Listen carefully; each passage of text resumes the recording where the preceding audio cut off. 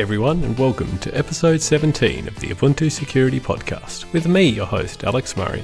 So this week, with first episode back for 2019. Apologies for everyone that was expecting an episode last week. I had planned to do one. Myself and some other members of the team were away on a planning sprint, and it had seemed like a great opportunity to actually get a bit more input and diversity to the show, but unfortunately it didn't work out. So yeah, you've just got me again this week. However, it's a double episode. I'll be covering all the different details of the updates and the vulnerabilities that we've addressed in the last couple of weeks.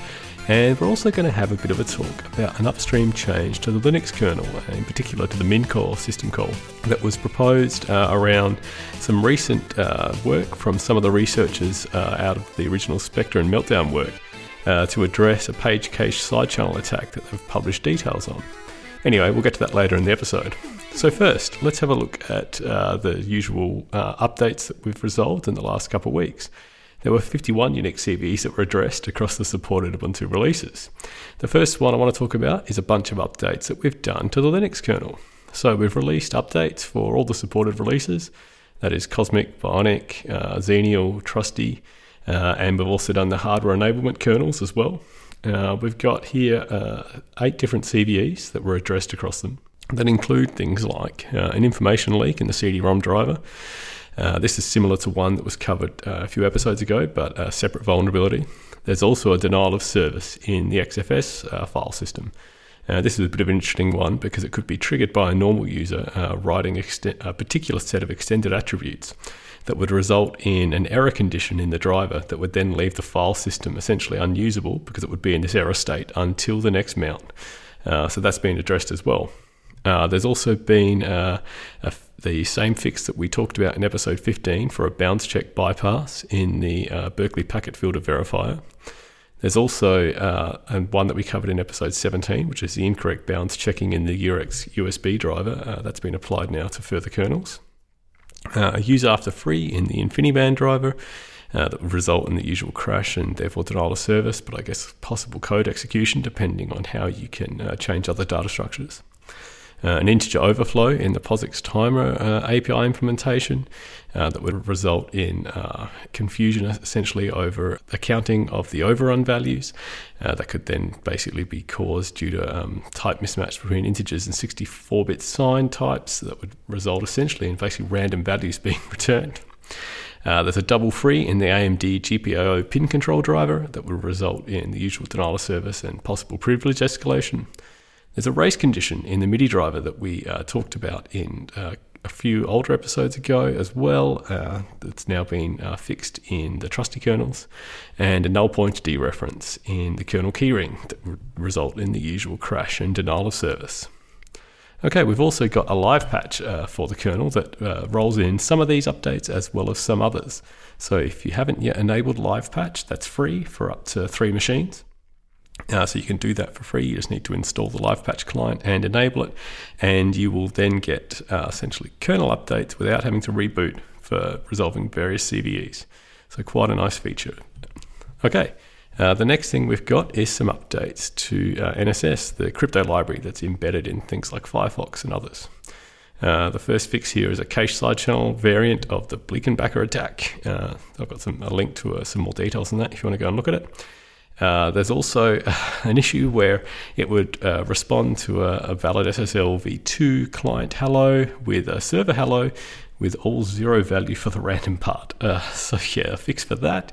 And another cache side channel attack against the ECDSA signature that could result in, I guess, compromise of ECDSA keys. So that's been fixed for Trusty as well. We've got a fix for a single CVE against Django, the popular web framework. That's for Trusty, Xenial, Bionic, and Cosmic. That would essentially allow an attacker to craft a malicious URL that would allow spoofed content to appear on the generated 404 page. So essentially, you could make a URL that pointed to an invalid page, but would have a bunch of invalid stuff in there as well that would then get interpreted when the generated 404, so to say the page doesn't exist, got generated by the backend, and would then render this content as well. So that's been fixed. So a nice little bug.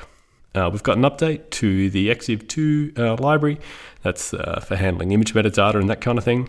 And so as a result, for a library written in C that deals with a heap of different image formats, we've got the usual kind of vulnerabilities here. These were 9 CVEs that were updated across Trusty, Xenial, Bionic, and Cosmic. Things like an infinite recursion leading to stack exhaustion, therefore crash and denial of service. We've got multiple heap-based buffer overflows, but on read in this case, so it would result in a crash and denial of service. There's an invalid pointer dereference, again resulting in a crash and denial of service, and the possibility to reach an invalid assertion, and another null pointer dereference. So the usual kind of stuff that we see, but basically a heap of different denial of service fixes there as well. So we've got an update here that fixes one CVE for GNU PG in Bionic and Cosmic. So GNU PG has added functionality to support WKD, the Web Key Directories framework, that essentially allows easy discovery of public keys via HTTPS. So what this essentially allows is that you could configure your web server and your DNS entries such that when a public key is needed to be looked up for GPG, that could be found automatically. In this case, the way it works is that you essentially query the DNS for its SRV record, so to look up the host name that corresponds to the email address in question. That would then respond, and then you would need to construct a query to the web server to actually look up the key in particular. So the problem was that GNU PG didn't validate what was returned in the SRV record. So instead of just, say, returning like a URL, and then GNU PG concatenating on with that the key to be looked up, you could instead return a URL plus essentially extra data to perform arbitrary GET requests against the server. I guess the one thing that lessens this impact is you do need to be able to construct malicious SRV records for the domain in question. But I guess because it can construct arbitrary requests against the server, you could get possible cross-site request forgery, content injection, that kind of thing.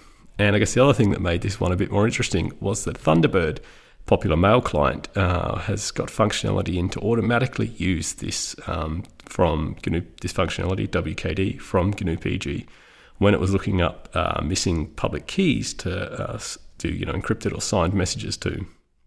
And so, something essentially that could be exploited automatically if you were able to set up the infrastructure correctly. We've got an update here for WebKit GTK. One CVE, the usual kind of thing, possible remote code execution due to invalid processing of crafted web content. Normally we don't get a lot of details for WebKit GTK vulns, but as I say, that's been fixed for Bionic and Cosmic. One vulnerability that's had a fair bit of press coverage in the last week or so is the systemd system down vulnerability. So this was a collection of 3 CVEs that were fixed across Xenial, Bionic, and Cosmic. In our case, Chris Coulson, one of our hardworking members of the security team, put in a bit of a heroic effort and patched it quickly, and Ubuntu was the first distro that was affected by this to release an updated systemd to resolve it. Now, what the main part of the issue here was that systemd contains a bunch of variable length arrays that it uses in different points. So these are arrays that are declared on the stack with essentially a runtime length value. And the value that would be used would be able to be controlled essentially, in this case, by the attacker. And so as you can imagine, if you can control that to have a really large value, you can then get a really large array allocated at runtime on the stack and therefore essentially exhaust the stack area.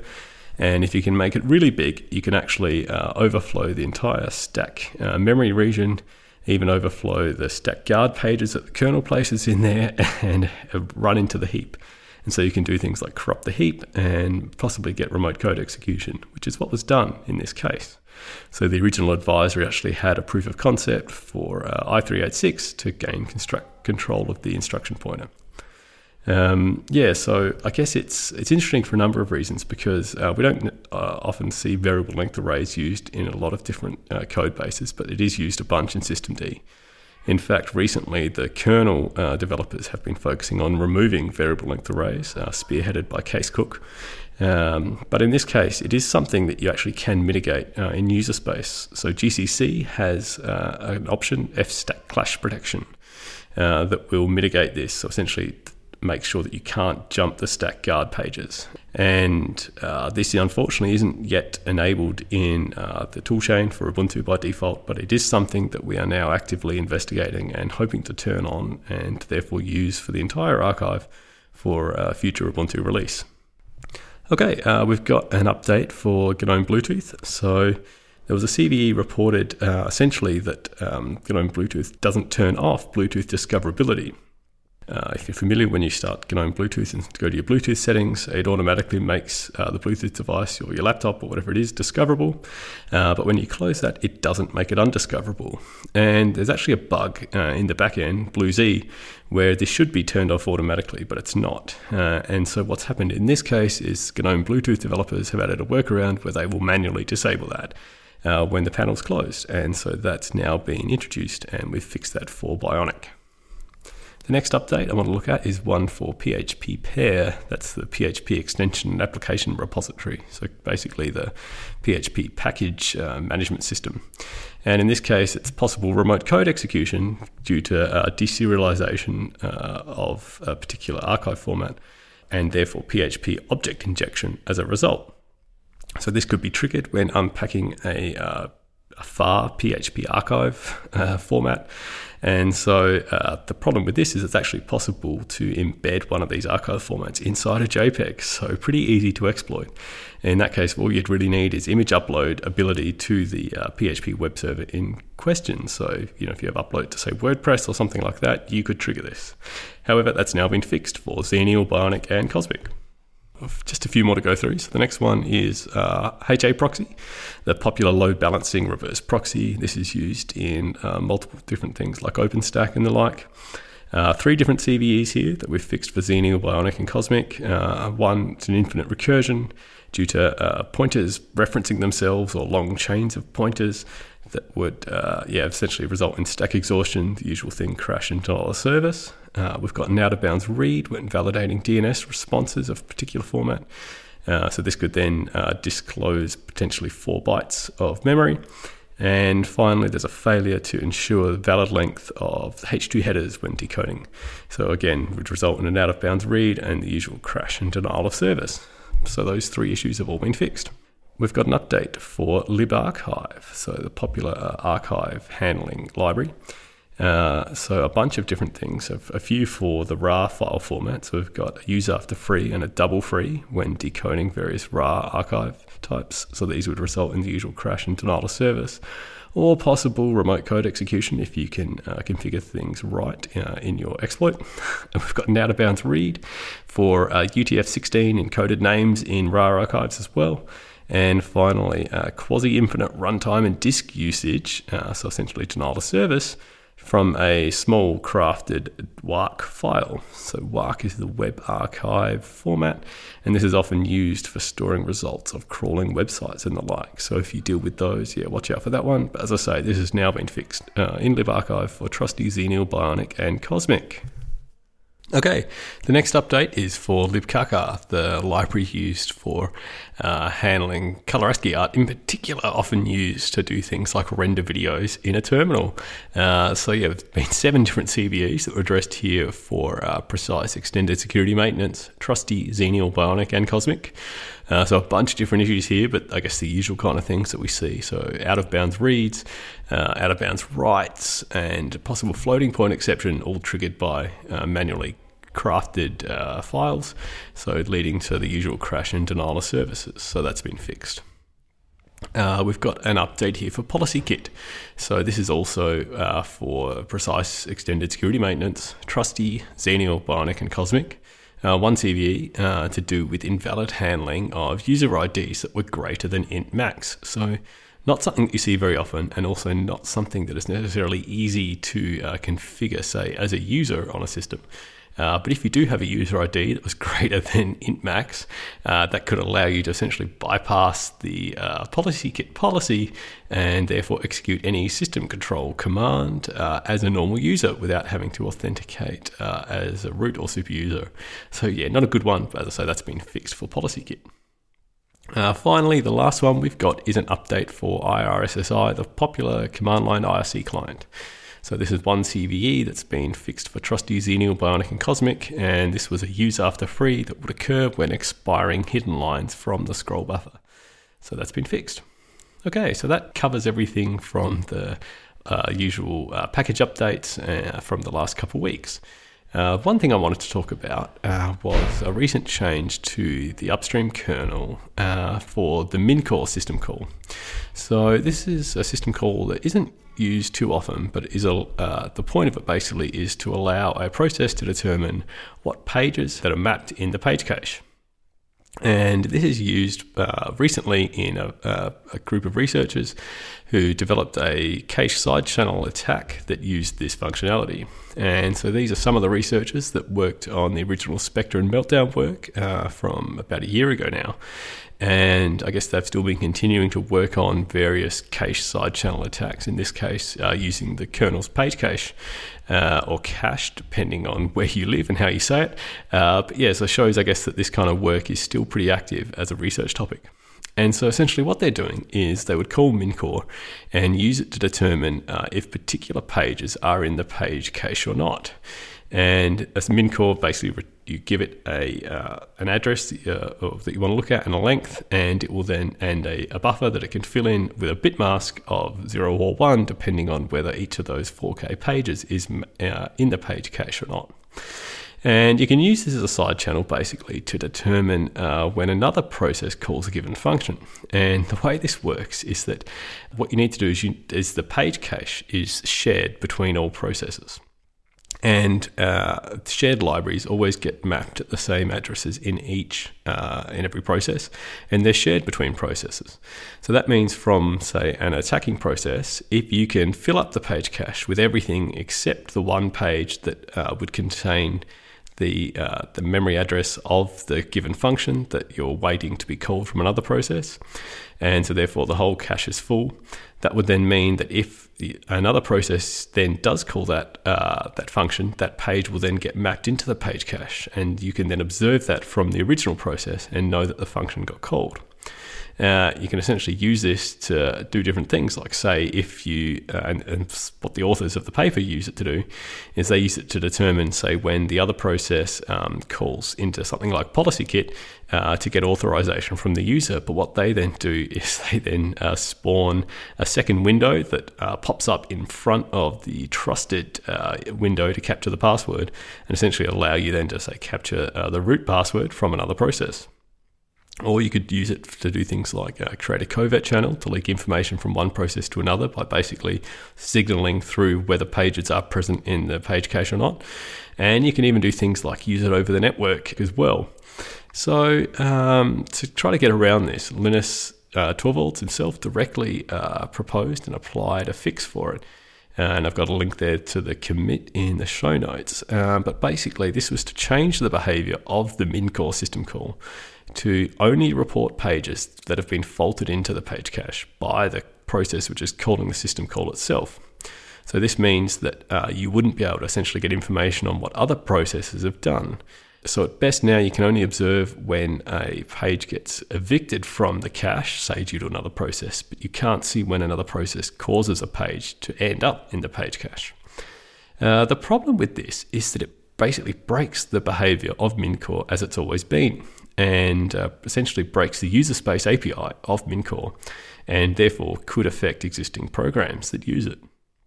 And it's interesting, I guess, because if you follow kernel development and follow how Linus approaches it, he's very strict on basically the primary rule is to never break user space. But in this case, what we've got is a security vulnerability that's because of this behavior. So I guess that rule is able to be relaxed so that we can change it.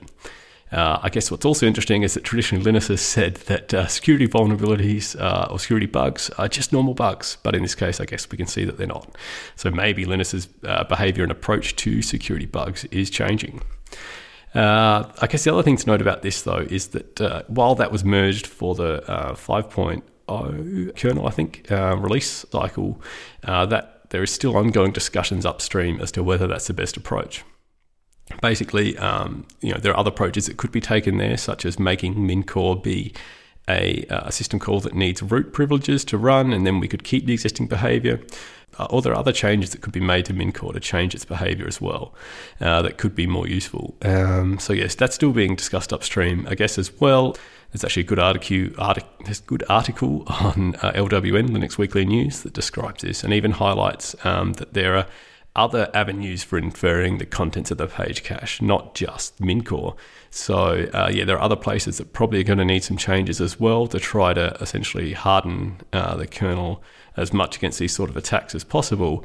However, I guess at the end of the day, the fact that caches do exist and that they can be, the contents of them can be inferred even just from, say, timing attacks. Basically, if something takes longer to execute than not, you know that it likely wasn't in the cache. And that's the nature of caches. That's the whole reason they exist, to speed up operations that you do frequently. So at the end of the day, we'll never be able to fully protect against various cache side channel attacks. But in this case, trying to, I guess, close down this one. So it's going to be interesting to see where this ends up. But I thought it was quite interesting on both a technical and a social level because, as I say, perhaps Linus's approach to security bugs in the kernel is starting to change over time. All right, so that takes it to the end of this week's episode.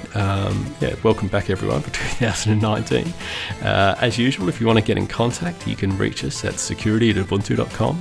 You can also find us in the Ubuntu Hardened channel on the Freenode IRC network.